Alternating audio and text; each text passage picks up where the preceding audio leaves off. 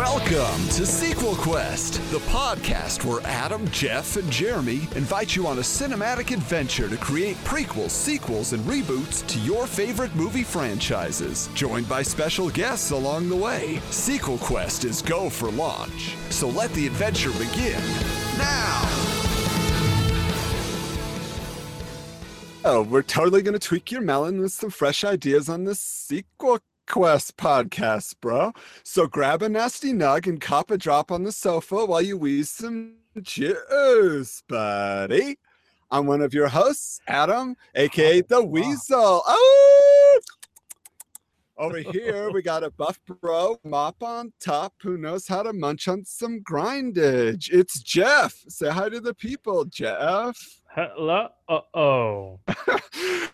And working the dials with his own style, we have a crusty caveman who loves to put the pedal to the metal on Radmobile. It's Jeremy. Yo, buddy. We have fun. Well, folks, if you haven't figured this out, we are talking Encino Man, the 1992 somewhat classic, starring Sean Astin, Brendan Fraser, Pauly Shore, Megan Ward. Anybody else you want to mention? Michael DeLuise, son of Dom DeLuise. Of course. Oh, right? Yes. Brother of Peter and Michael. Yes, so many DeLuises in the world. It's true. Let's go to the synopsis, because if you haven't watched this movie, it's pretty basic. So Stoney and Dave are digging out a pool, and they find a caveman trapped in ice, who they name Link. They thaw him out, and they show him around town. Although Link is slow to catch on to basic concepts of the 20th century life, he has no trouble impressing all the girls and helping Stoney and Dave find the coolness they've been searching for. Oh boy, it's been a while since I watched this. I dropped $4 on it. You had the fundage, so you did it. But the leap in logic in this film that is so strange to me, because, you said it there, it's very basic, but the idea that they think, hey, we have a new friend, so now we're cool. Like, this guy doesn't speak English, and we're introducing him as a foreign exchange student. Now you like us, right? That's such an odd motivation for them to have. Hold on. Is it really just a leap in logic, or is it more, it's high school kids doing dumb things? How dumb Which were I you think in high this school? was aimed at. Well, not this dumb. Exactly. I did form a group of people that painted their faces and went to football games for the main reason of getting me elected prom king, and I failed miserably. If I would have found a caveman, I might have used him to try and win a girl and make me prom king. But here we are with Encino Man. It's 92. You think about the kind of movies that were coming out around this time. We already had Bill and Ted's Excellent Adventure, Bogus Journey around this time. We had Wayne's World. And then we had this. Pauly Shore's character's name is Stoney. It's not a stoner comedy necessarily. There's no drug use in this. They're just kind of offbeat loser types. Well, it's just Pauly Shore being Pauly Shore. That was his one character. Like, we could get this started and say, son-in-law is unofficially Encino Man 2. Like, they went off to college. Yeah, because you're right. Pauly Shore, for those who don't know, the younger listeners who might be tuning in here, he was an MTV VJ, had a little segment, and he would do Totally Pauly, and it was just him riffing with people, and he would talk like, I'm the Weasel, bro. What's up? Oh, let me touch your lobes. What's going on? So he would just be this weird guy in these crazy clothes. And then he started kind of making his way into movies, but he had a lot of connections in Hollywood because his mom ran the Comedy Store in Hollywood, and then his dad was a stand-up comedian as well. So he was in with all the top comedians, Richard Pryor and Sam Kinison and all these different people of the 80s that really came up. And then when he started making his way, like Jeremy said, he kind of had his Weasel character, his dude speak that he threw in there, and that was what got the attention of these people. The funny thing is, for this movie, Pauly Shore was auditioning to play Link, and they just said, he's not right for that, because they found Brendan Fraser after passing up Jim Carrey and Nicolas Cage, and they went with Brendan Fraser. But Pauly, they liked him so much, they wrote him into the script. So they Wow. just said, okay, well, we'll just create the this Polly character, the Stony guy, and we'll put him in there and just let him be him. This was obviously his breakout movie. Jeff, did you have a point of reference for Pauly Shore at all? I was a child of the 90s, so he was everywhere, and those movies were so ridiculously bad, but it was still Pauly Shore, and you still went. You might hate to admit it, but we all love Biodome, and we all love Son-in-Law, and there's just a certain level of remember the 90s sort of a feel. Yeah, he was definitely of the moment. Like Jeremy said, though, what's so interesting about Pauly Shore is in his oeuvre, his collection of films, which was just a handful. Because you had Encino Man, then you had Son-in-Law, then you had In the Army Now, and you had Biodome, you had Jury Duty. You had all these movies. But the first three, so Encino Man, here he is with Brendan Fraser's Link. In Son-in-Law, now he's in college, changed his name to Crawl, but he's still Pauly Shore. And then Brendan Fraser actually shows up at a Halloween party scene and just walks through as Link, bites the head off a frog and walks away. And then In the Army Now, his third film, Link also shows up as a soldier. Like it literally, he has Link on his uniform. And he just comes up real quick and he's like, guys, don't eat the chicken. It tastes like frog.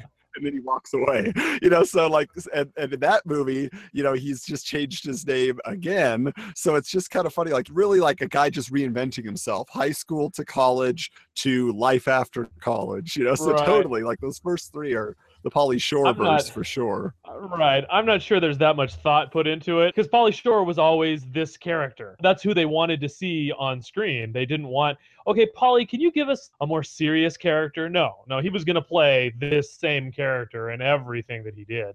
No matter what, the name or the scenario was. I'll just mention, you guys missed out on an opportunity here because talk about Son-in-Law. I think that's pretty much universally agreed that's his best movie that actually has mud wrestling in it. You guys missed it. The retro reason that scene is actually cool is that the mud wrestlers in that are actually from the Gorgeous Ladies of Wrestling. So you have Hollywood and Lightning and Mount Fiji.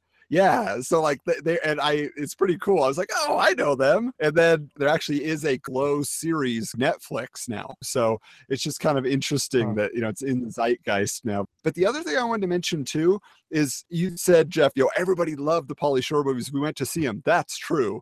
But what's so strange is unlike the other movies I mentioned, like Wayne's World and Bill and Ted's and all that, nobody quoted Pauly Shore. Nobody wanted to be Pauly Shore. It was not cool to do humor. No, it was like, not. Did you ever know anybody, that ever tried to like impress you with a Pauly Shore impression? You never heard it. Beavis and Butthead, yes. Pauly Shore, no. But he was there of the moment, and then, like you said, became the butt of the joke, where he was constantly any reference to terrible filmmaking. So I really want to go into that because it's sitting at 16% on Rotten Tomatoes. Here are just a few handpicked reviews. Variety. The low-budget quickie is insulting even within its own no-effort parameters. Time Out. They reviewed it as depressingly witless. The Rolling Stone. God help us all. The New York Times. The real question is whether Dave and Stoney and Link are worthy heirs to Bill and Ted or Wayne and Garth. Not really. But reviewers hate these kind of movies. And so it's just like, not whether this is a good movie or a bad movie, reviewers were going to hate it. I mean, they've always hated goofball, slapstick comedy. There's tons of negative reviews about Ace Ventura and, all that sort of stuff like that. So that's one part. But then the other part is, like you guys started off by saying, this is definitely the era of Wayne's World. This is the era of Schwing and of like all of that sort of stuff like that. This is what you get. Yeah, watching it now, Pauly Shore, it's just kind of like, what is this guy doing? And this voice. And I know one of the reviews that I read was like, you will only enjoy it as much as you can stand Pauly Shore. And that's true. The thing I realized is that whole thing I was telling you about adding Pauly Shore to the movie, it means that Sean Astin's character, Dave, he's technically the main character in this film. But can you imagine watching this movie without Pauly Shore and having to be there with boring, mopey Dave this whole time? Oh, man, you'd just be sitting there like, okay, when's Link coming back on? All you'd want would be the Link moments, but even he's and limited. That's the point. And And it's the interesting thing too, when you look at later, like we started talking about later Pauly Shore movies, is that later on he was the main character, he was the star. Yeah. And so in this one, he's the comedy. And so you've got Sean Astin to play the straight man, and then, you know, both Link and Pauly Shore being the comic. And it's funny because, yeah, like you said, if you think about it, if you take Pauly Shore out, which I guess is, I'm sure we're going to talk about the sequel, Encino Woman, that's basically what you get there. You basically just get like a Nickelodeon made for TV movie, because that's what it would feel like. It's just kind of like, oh, that crazy caveman, what's he up to now? But Pauly Shore, for good or for bad, does transform it into a different kind of a movie because of his well, and it's crazy because it's Pauly Shore and Brendan Fraser on the poster. Sean Astin is nowhere to be found. It's not really even as though they were trying to present them as a duo. Yeah.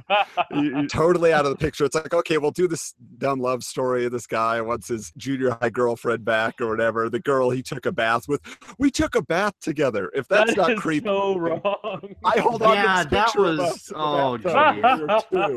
was But at the same time, I gotta say, 18 was a little bit old for that, but like a 16-year-old high schooler without a whole lot of popularity or friends, I kind of see that. Like, well, we were friends. Look, I've got photos of us. You don't do that, dude. I mean, Adam knows I did some ridiculously dumb things around the ladies. Epic.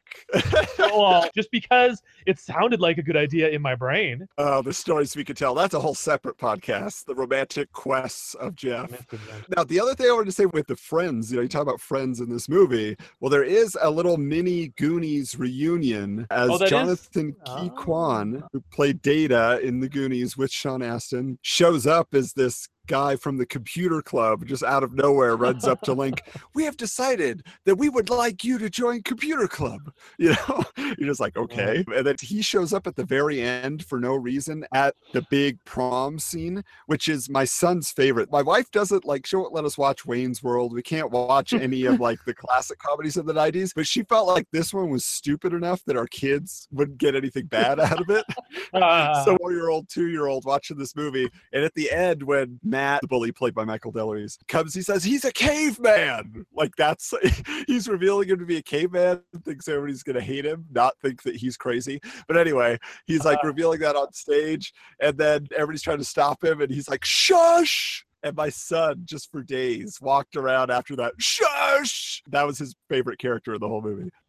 But then it breaks out into a dance scene. And so like there's talking about a monkey or whatever. And then everybody's doing what I guess is the Encino Man dance. It's like they're taking a page out of Teen Wolf when they're trying to do the Teen Wolf dance. And that didn't catch on either. So I don't know what's with the teen comedies thinking they're going to start a dance craze. Did that work for anybody? It didn't work for Urkel on TV. They tried to do the Urkel dance. Do you guys have any idea where that was successful? Footloose? Yeah, but there's not a signature move or like I'm sure it's all based on Thriller, because everybody wanted to learn Thriller, after that video came out. I don't know. It's off. The other thing I just wanted to mention about this. So the director is the guy named Les Mayfield.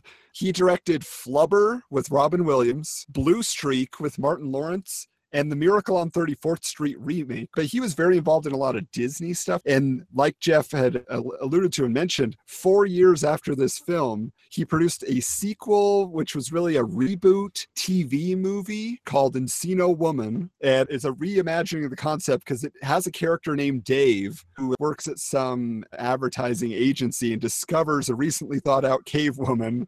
And then he gets her work as a supermodel for a cosmetics company. It's very hard to find online. You can find a few clips on YouTube where they go to like some strange house in LA and there's a lot of odd characters at this party, and the Encino Woman is just pigging out on chocolate, because everybody's so health conscious, and then they're like, yeah, that's the new trend, pig it out, then everybody just, it's really weird. Encino Woman.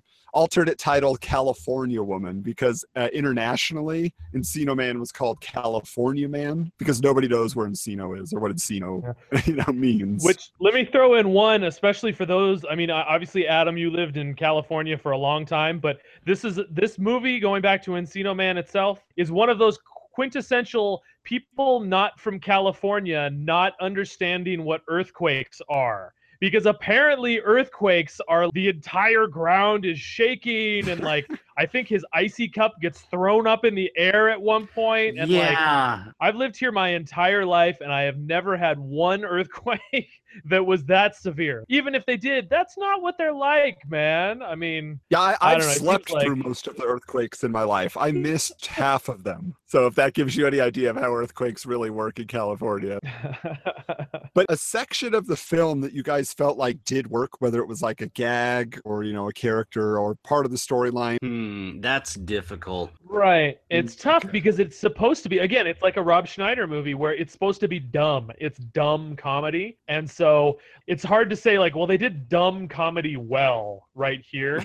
But I mean, I would say that like as effective as what they were trying to do, like even the makeover scene at the beginning where they're making him over, it wasn't brilliant, but it wasn't supposed to be brilliant. It was obvious, but it was effective. They did what they were supposed to do and it kept me engaged and I didn't moan and groan. Even when they started dumping all of those chemicals into his bath and brushing his teeth with an electric toothbrush and everything, like I felt like that whole process, I'm like, that did what it was supposed to do. And again, I feel like for dumb comedy, it succeeds a lot at being dumb, I guess. Well, I think it's because it has heart, right? Like it is a sweet movie overall. Like it's not too, you know, harsh. It's not too, I was thinking in Pauly Shore terms, it's not too grody, bro. You know, now obviously the most famous scene in the film is the Wheeze in the Juice scene, right? When they go to the convenience store and Stoney's teaching Link about the 4 food groups, you know, so he's got sweet tarts for the fruit group, you know, you get milk duds for dairy, microwave burrito for the meat group and all that. And then of course, you know, then they go to the icy machine and they just start pouring the icy right in their mouth. And then you got the stereotypical store owners, no, isn't it just, I think it's got to be what endeared people to the film. If there was a catchphrase from the movie, it's Wheeze in the Juice. None of us were ever bold enough to actually go into a 7-Eleven and do that, but we all thought about it. Like that was the thing. Pauly Shore lived our dreams for us. Yes, thank you. Live vicariously through Pauly Shore. But I feel like I actually enjoy the opening with Brendan Fraser. I just love all his physical comedy and reactions to the modern world. So like when he, you know, walks through the living room, turns on TV, sees a music video, he's kind of dancing along. I thought all of that was pretty clever. I don't know if clever is the right word, but it did make it was effective. Yeah, it was definitely effective. Right. It's a sad thing, and my pitch doesn't really bear this out when we get there, but is that I've always had a lot of respect for Brendan Fraser because of his ability to do stuff like this. I mean, you look at a lot of his really, really bad, cheesy movies, Dudley Do-Right, and golly, I don't know. George of the Jungle. I love George of the Jungle, but a lot of the other ones were really bad. Bedazzled. But it is more so than many, many other actors. He's willing to, be ridiculous, physical comedy, commit to the character, everything like that. Was the one he did with Joe Pesci with Honors. He's a pretty talented actor, but he has made a career out of doing dumb movies, and hats off to you, man. Well, it seems like he had his chance with The Mummy. Like that seemed to be like his moment of, okay, I'm an action star, I can do this. But then it seemed like he never got any other serious action type roles from that, which I found interesting. It was then he went and did Monkey Bone, and then he, then another Mummy movie, and he's even in one of the Looney Tunes movie sequels, right? So it's like he has made a career of just being way out there and over the top, which I guess that's fine. And maybe he'll have his renaissance. Maybe he's going to have that time where people start taking him seriously.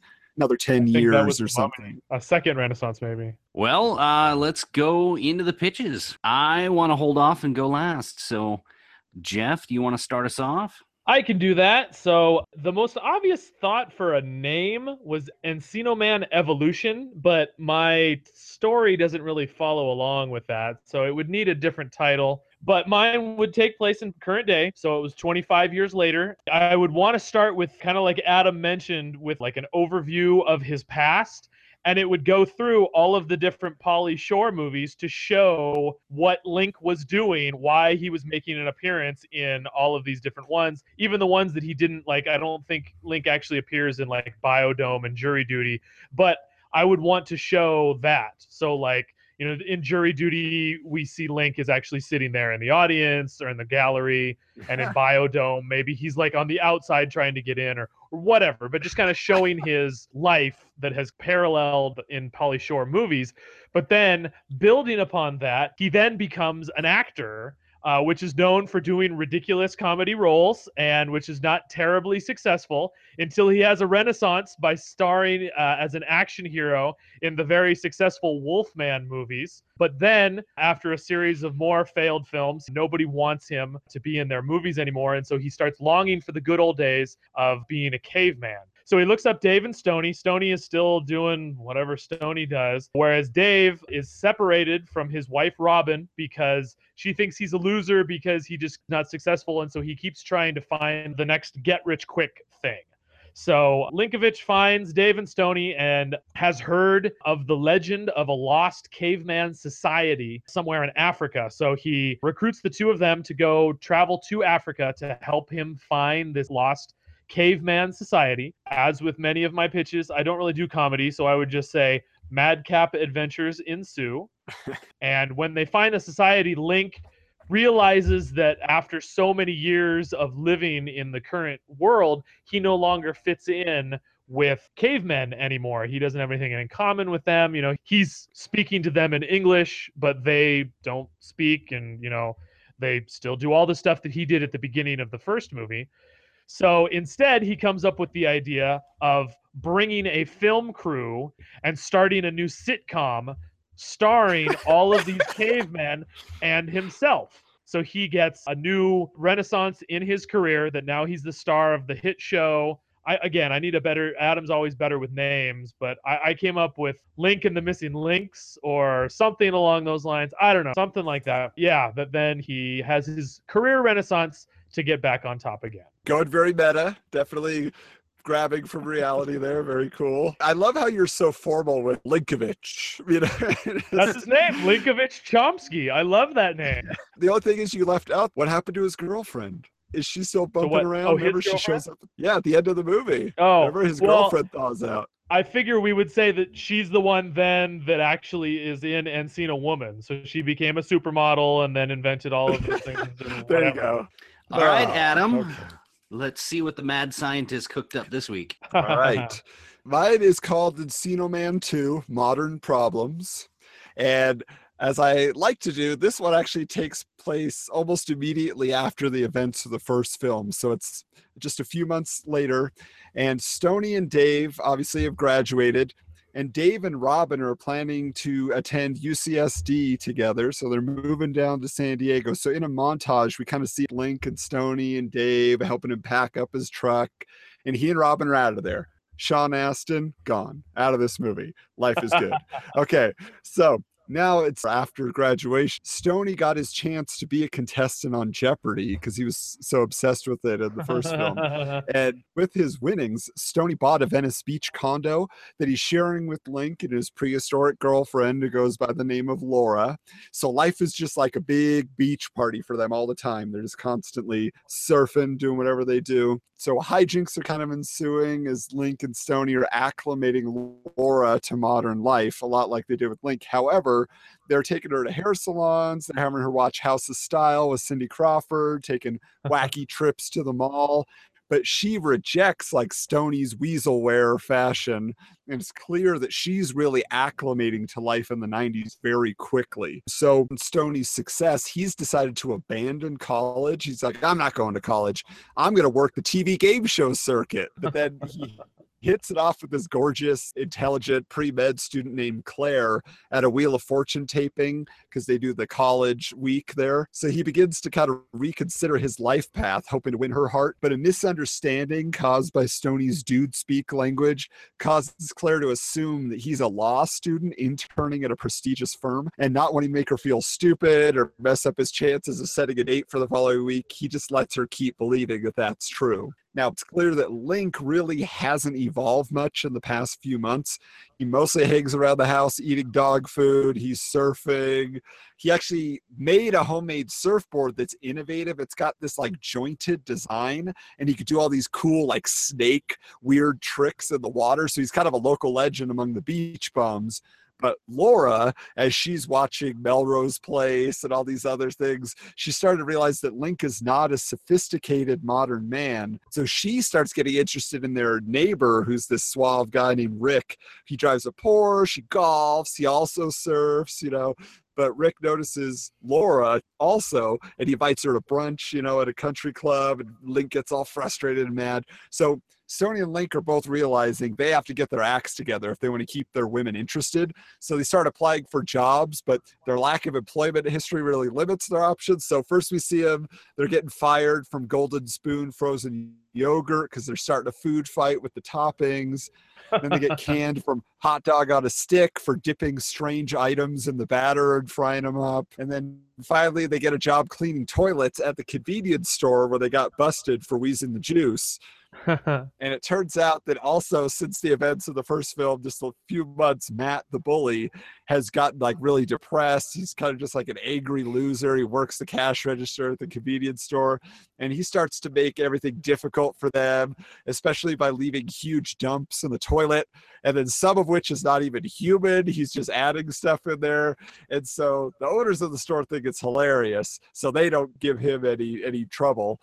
And ultimately, Stony and Link get their revenge by spiking Matt's slushy with an X-Lax drop there, and it sends him running into the bathroom, but the toilet seat is sealed shut, and you just hear him screaming, "Ah!" from behind the door as they throw their mops and buckets at the feet of the owners, and they quit. Now, in desperation and looking to say, well, this isn't working, finding a decent job. So they just say, we're going to have to do something to make them think we at least have our lives together. So they go to this salon, and it kind of plays out like the suspense thriller scene where they get their hair cut, and styled. And then they finally say, okay, well, we look the part. They try to go to a law firm because Stoney's trying to play the part.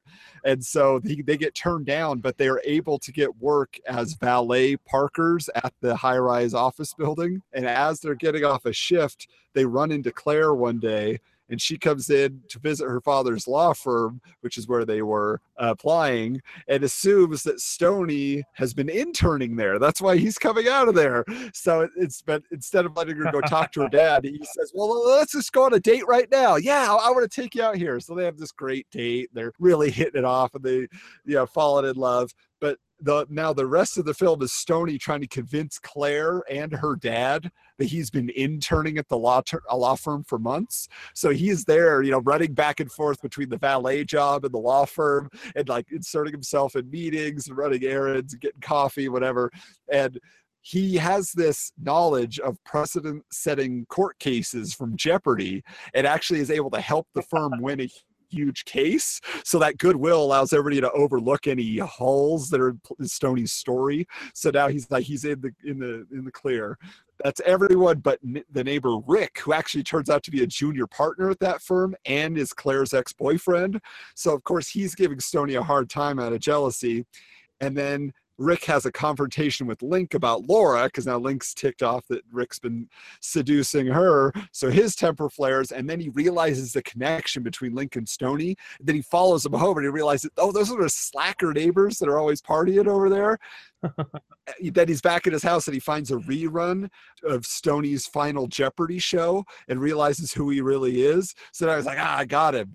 He tells Claire, and then she breaks up with Stony. Then Rick convinces Laura to move in with him to spite Link, but then Stony goes over to pick up a sweater he left at Claire's apartment and finds out that Rick is there also trying to get back together with her, but he's trying to tell her, and she's just like, you're a jerk, get out of here. So he doesn't even get to tell her that Rick's a two-timer. So finally now Stony and Link are moping around, they're depressed, they're going to the beach and just like whatever, but Link's board gets the attention of a local surf shop owner who's been looking to invest in something. So he says he's going to buy their design for mass production.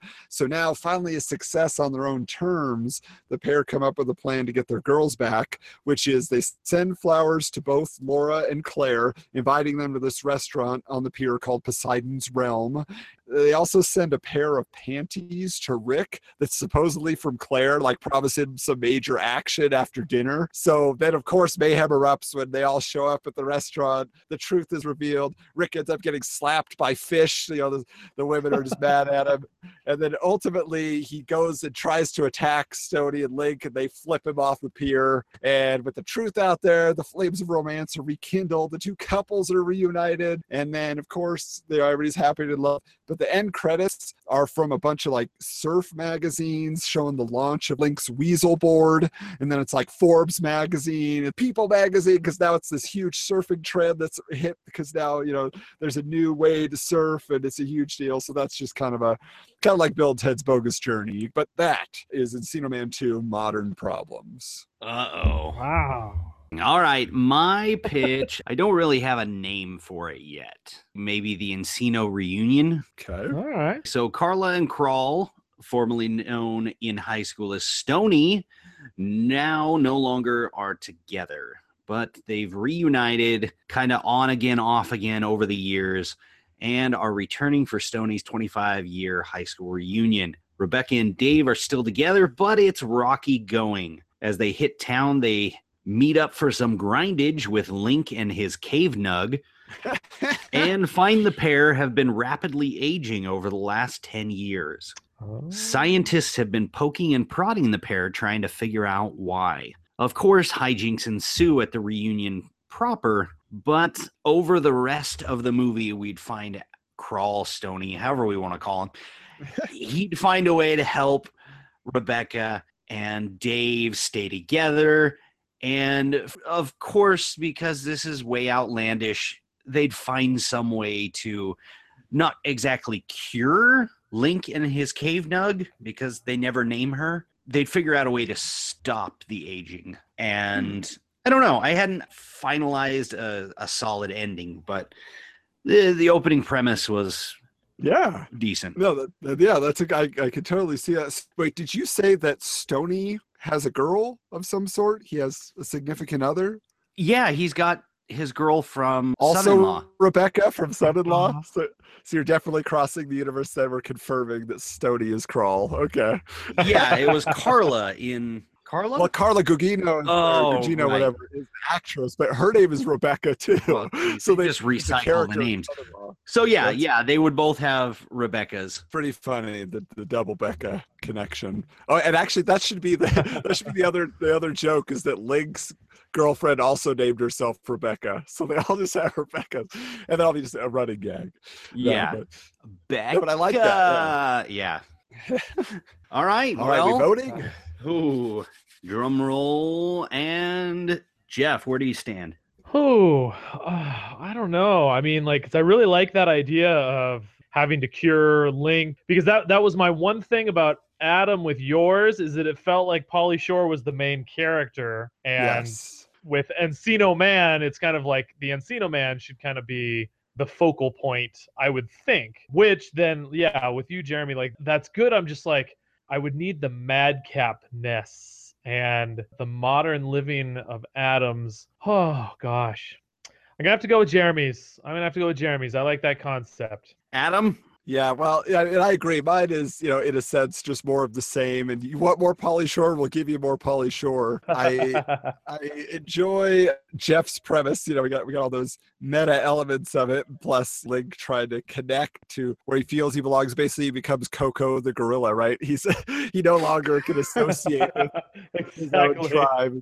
Well, yeah, so that makes sense. But I also, it's so mysterious that I think about Jeremy's premise. I'm like, really, what could we do with that? Because it's a great way to say, okay, it's a good excuse, 25-year reunion, everybody getting together, but then now we have a problem. So how do we solve that problem? Right. So I think I'm going to actually vote for Jeremy's as well. Hey, Hi-oh. Nice. Well, but Jeremy, who would you have voted for?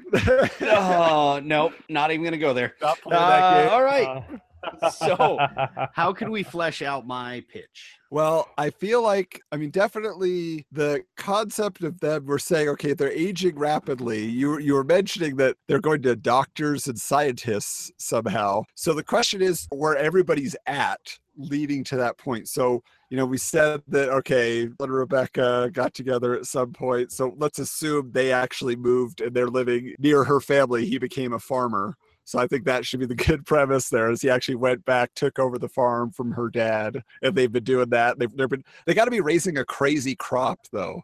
I'm trying to think like what they could grow out there, because obviously they can't do any tropical fruits, but there would have to be some strange vegetable or some wheat, like some Egyptian wheat, something along those lines. But then Dave and his Rebecca, then, did you say what they have been doing? I couldn't didn't. remember if there was I a left detail. it kind of open Okay. because it's more of focused on the relationship rather than, oh, what have they been up to? Yeah, and that's what I'm saying. Like, it's almost just like, okay, as a point of comedy. Okay, so Stoney's been a farmer, and then you have the thing is, we didn't know anything about Dave's ambitions or desires except for wanting his girl back. Right, but we did see Yeah, that he so- was quite athletic, almost Rudy-esque in his catch of that bowl. It did seem like, if I saw it correctly, is that his killer pool for the party was literally just a dirt hole in the ground that he filled with water. It was. Where did he get all the water? Like, he'd have had to have been Hose. filling Had a that thing hose. for That's called a hose. But what if he's a pool? Like, that's what he does. He tries to convince people to make like natural pools or something. Oh, there you go. Okay, a that's pool good. I like that. salesman, a pool installer. Yeah. A pool installer, But but then that's the so problem. Is that his pools have no, like, it's just dirt. Well, they've found ways to make that work now. You can make them more natural, but yeah, I Just don't put rocks see in his there, right? You can call it Stone Age man pools or something. He's trying to. Now, the question I also then have is, okay, so Linkovich, and his gal Rebecca, what have they been doing for 25 years? So where did they make their money? Because obviously that's, again, got to be another joke, right? It's kind of, okay, he stumbled into something and probably became more successful than Dave and Stoney combined. So he's doing really well for himself. So I'm just trying to imagine what that would be. Because again, I mean, what did we see that Link was good at? He had some acrobatic ability, driving. NASCAR. Or what if he's like a trick driver or something like that? But for the movies, so he's like a stunt driver in the movies. What if he's like a taxi driver, so he always gets people there really fast, but like incredibly dangerously or something? They based the video game Crazy Taxi There off you him, and go. he's been living off the royalties. Exactly. Well, that's what I'm saying, though. I feel like we could almost use your movie side of things, where maybe he's in like a Fast and Furious style film series, and he's the main character, but he does all his own driving, and that's what makes him famous. Like Link, he does his own driving, and so made him a huge box office star. Because I feel like that's what could allow them to have enough money to pay for all the treatments, and then there could be this thing behind it where the studios and like his agent and stuff are really concerned, so they're pressuring him in because they want to make more movies. They want to do all this, but he's getting sick, he's getting older, and they have to keep hiding it. They're keep wanting to get plastic surgery. I feel like it's an old joke now to get the hair implants. That was a very 80s thing you just don't see anymore. But something, where he's like just not looking good, and now his career is in jeopardy, so they're trying to figure out how to help him. So as far as the actual problem, are we going to have a scientific explanation for it, or is it going to be mystical, or what do you think it's going to be that's causing that to happen? Just their cells degenerating? I think maybe if it's something to do with freezer burn or something like that, or something about that's simple. Exactly. Again, they go to a scientist. He's like, essentially, it's freezer burn. Yeah, the cells have been damaged for all those years in the ice. Right. And it could be like something ridiculous. I don't know. His hair could be falling out, or maybe it's the other way around. Like his facial hair grows abnormally, or maybe she starts growing facial hair. I don't know. So they're turning into the wolf people in South America, but it's like really long gray hair. It's getting awkward, and they have to keep shaving all the time. That'd be a good running gag, is that they always have to keep shaving. Basically, they're devolving. Maybe that's what should be happening, right? It's like they're devolving back into cave people, even though they've become so sophisticated and rich and high society at this point. I think that'd be pretty good. Yeah, that makes sense. Probably. And I would also say, because they were frozen, they would not be having children. So you don't have new They're sterile. children running around. Because let's keep the kids. Let's keep cute Yeah, cave kids out of it's this. simplistic enough to just say, oh, they couldn't because they were frozen for so long. I like Jeff's idea of them going back to Africa or wherever. Obviously, they were in Encino because that's where they were frozen and woke up from.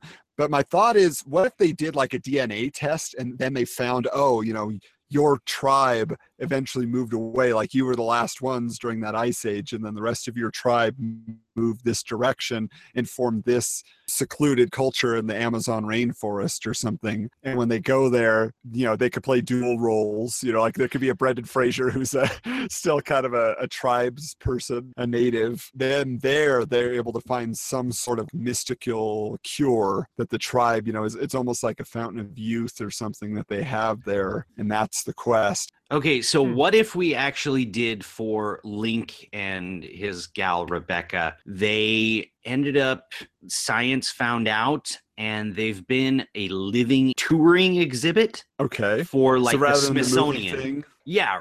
That way they're like the missing link, like literally, to have more of that role. And I guess the stress or whatever that's put on them has caused them to start aging more rapidly. And once the museum found out that they were having health issues, they took them out of rotation. And so scientists have been working on them, trying to figure out why. And they've been just kind of off the radar, doing their own thing.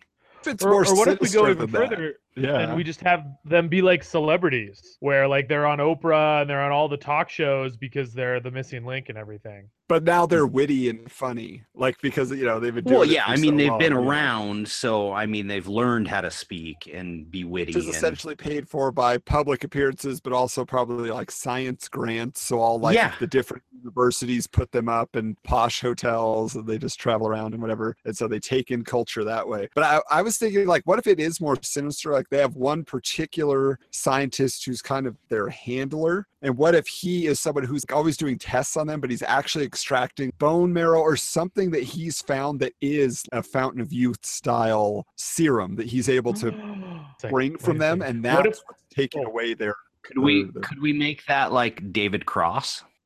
David Cross would be great as an evil. But here's my thought. And maybe this is going too far into the Nickelodeon after school special or whatever, or made for TV.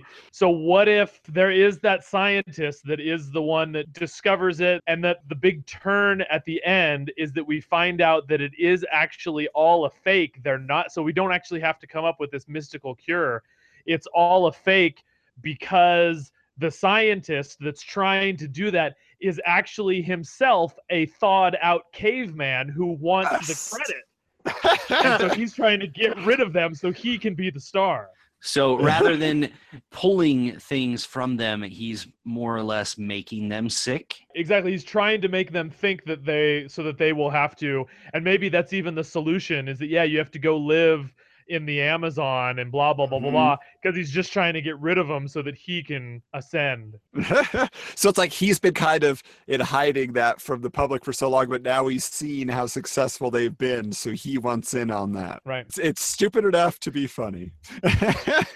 A secret caveman that wants his time in the spotlight. That'd be pretty good, actually. And I can see David Cross playing a caveman type. Well, he kind of already did in, I think it was year one. Wasn't he the main protagonist? He was like Jack Kane. Black and... Right. It was Jack Black and Michael Cera, but the main counterpart who played Kane, I believe, was David Cross. You're right. Yeah. Well, I only ever saw the poster. I was not interested in checking out that film. Surprised Pauly Shore wasn't in that. I know. Who knows? It was such a For me, it does always make me think there was an old Phil Hartman sketch on Saturday Night Live called Caveman Lawyer, where he dressed up like a caveman. And that was kind of the whole joke, is that he spoke perfectly good English. He just looked like a caveman. And that was always his defense, was, I don't understand these things. I'm just a caveman. I don't understand. And he'd win every case. So I keep wanting to incorporate a caveman lawyer somehow. Well, it's too bad Phil Hartman's no longer with us because, yeah, it would be great to have him actually play that role like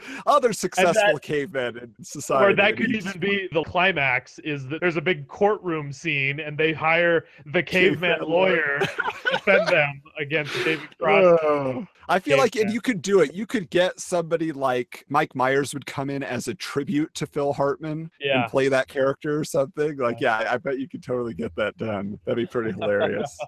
I like it a lot. The only other thing I was trying to think of is, so, Stoney and Dave obviously are kind of along for the ride. So they're the ones that are probably discovering this at some point, and then the evil scientist gets them captured or maybe traps them in the Amazon and then sends Link, over a waterfall. Like, I'm trying to think about the peril that they're going to be in and then how they come back at the end to reveal the terrible truth. What if, like, a large portion of the movie, you got, like, here's their life, and then very early on is introducing that there's this problem and the only cure is to move to the Amazon, to the blah, blah, blah. And then Stoney and Dave go with them. And then, as opposed to the first movie where he's learning how to live in the 90s, they're needing to learn how to live like cavemen. And that can be a source of the comedy there. Yeah, to simplify their lives. The one thing I think does have to happen, though, is the scientist, he made up the problem, but I think he feeds them these health shakes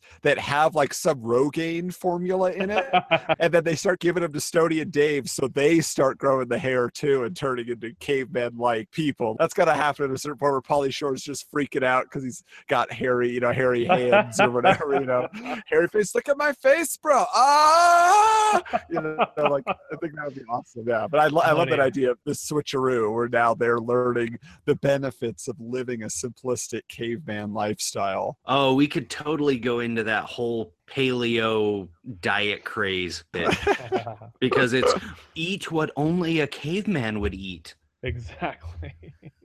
Well, and I feel like that's got to be like the little mini B and C story for Dave and Stoney. Is probably Dave again is just got his little thing where maybe he's just not feeling like much of a man. So when he's going through this now, he's kind of becoming more macho, a little bit more confident in himself because maybe his pool business is not doing so well and that kind of thing. So this is kind of a little bit of a growth experiment for him as well. And Stoney again, Stoney's just happy in life, whatever he's doing. He's like, I'm a farmer now. See, he'll probably teach that tribe how to farm some special, some special concoction, some special crop that he's come up with, change their lives for the better. Weasel fruit or something. I don't know. Like he's come up with his weasel wheat, it's just like the best tasting stuff. I like where this is headed because, it's a little bit broader scope, and it makes it a little bit more fun. It was a more personal story before, and now it's kind of a little more diabolical and international. It's a pretty good way to go. I got to make it bigger. Plus, it helps us bring it to the modern day in a way that makes sense. All right. I mean, is there anything we need to add here? I don't know if there's any particular comedy directors that we feel could give it a new flavor. I was thinking the guy, I do not know his name. Jeremy, you probably know better than I do. The guy who's directing Thor Ragnarok. I think he works with like the Flight of the Conchords. Taika Waititi. I bet he could give it some quirky element, and where we're adding again maybe some more action adventure style pieces to it, he could put that in too. Because I've just started watching What We Do in the Shadows or whatever, this mockumentary about vampires. The vampires, yeah. I feel like he's got a good attitude. Not that it would be a mockumentary, but he could definitely update it for a modern audience. The one thing though, talking about casting, is that there was the guest appearance by the Infectious Grooves in the first movie. Do they get a cameo? Are they even still around? I don't know who they are. Well, from what I understood, they're actually like a super group. So I think they just formed briefly. Like they were guys from other bands that came together and like did that song. They may have done like a full album, but they weren't necessarily like an original band. Interesting. I don't know if they're a continuing touring. Well, it said they band. reunited in 2013. Oh yeah. Well, it looks like somebody died or whatever. It was I don't know. benefit concert. Who knows? And But it ladies looks and like gentlemen, the Infectious Grooves with My Monkey, or whatever it's called. well, I guess because it was half of them. What is it? Two of them were from Suicidal Tendencies, and then the drummer from Jane's Addiction. And it says to date, the project released 4 albums between Oh. 91 and 2000. So they must just get together every couple of years and put something to tape. I guess so. Yeah, but I guess, I mean, they could probably be playing at one of the exhibits or something. Like there's like a big party, going on where Link and Rebecca are the people of interest there, the life of the party. And then the Infectious Grooves are there, because it's Link's favorite music from his high school days. Like, keep them around. He's that listened song. to nothing else in the last 25 years. Just Exactly. the monkey. Right. Well, that could be the closing credits. Could be everyone dancing to the monkey. Yeah, I would see it as maybe that's a cut scene from the reunion. Is they're playing it and everybody gets out on the floor during the credits. I love that it's such a failure of a dance, but we're gonna hit it again because you loved it so much the first We're gonna time. bring it back. I keep thinking, if you guys, what was Rocky Balboa? During the credits of the movie Rocky Balboa, they showed real life people in Philadelphia running up the stairs. So it'd be like the same thing. Like, let's hit the streets and let's talk to people about, hey man, let's do the monkey. And they're do the what? And if it's Taika Waititi, they'd probably do it like a joke where they're like, I have never heard of this dance. I don't know anything about it. But the other one would be like, oh, everybody knows this dance. And so everyone's doing it and everything. And you're on the streets of New York City and everywhere. Well, yeah, and I think it'd be hilarious. Yeah, you get like, there's one big name celebrity who actually is great at it. George Like that was, George that's Clooney. my groove. Always George Clooney. He's always good for a laugh. It's true. See, we've got it planned through the credits. This is a complete film. That's exactly what this is. Done. Take it to the bank. Well, and hey, if you got 33 days, that's all it took them to film the original. So you can pump this thing out next month, man. Come on now. Yeah, right. Shoot, if they offered me the same budget, I could do it. I mean, $7 million to make that movie. Oh, dude. And it pulled in 40 million. I know. So, hey, not bad. Isn't that a better ratio than Ghost of the Shell? ratio than Avatar, isn't it? Well, because Avatar spent 250 million to make $1 billion. right. So that's only 4 times their investment, huh? Plus, this sequel would be coming out before Avatar 2, so we'd even beat their record there. True. We actually got a sequel out. Imagine if they would have spent $250 million on Encino Man. Oh my gosh, they'd own the world. Oh. I mean, if they would have traveled back in time and set it all in the prehistoric era. That's all I can imagine. I'm surprised none of us did that. None of us did a prequel for Link. What was his life like before? Well, there really wasn't much there. But there was a blank canvas, so we could have done anything. He could have lived with the Flintstones. He could have got John Goodman back. He could have gotten Rick Moranis playing Barney. Rosie O'Donnell. Oh, Rosie. We could recast that finally. Make things right with the world. Oh, poor Rosie. Well, there it is, my friends. Encino Man 2. Oh, we never came up with a title, though. We didn't. What could it, I mean... maybe Encino Evolution, like Jeff was saying. Or what about de-evolution? Yeah, that's what I was thinking. Something along those lines, Yeah, back to the Stone Age is too cliche. That's been done. Back to basics. Yeah, back to this. Yeah, Encino Man 2, de-evolution. Well, wait a minute. But even that, I mean, because we said that all 3 of them are going to start doing it. What if it's Encino Men? So we could finally do that? Yeah, Encino Men then works. Okay. And so the poster is all 3 of them with the hairy faces and dragon knuckles. I don't know. Can Pauly Shore even grow facial hair? That would be so. I mean, what has it been? 25 years. 25 years later, to see the 3 of those actors with that would. I'd see it. I'd see it now. Just that poster alone.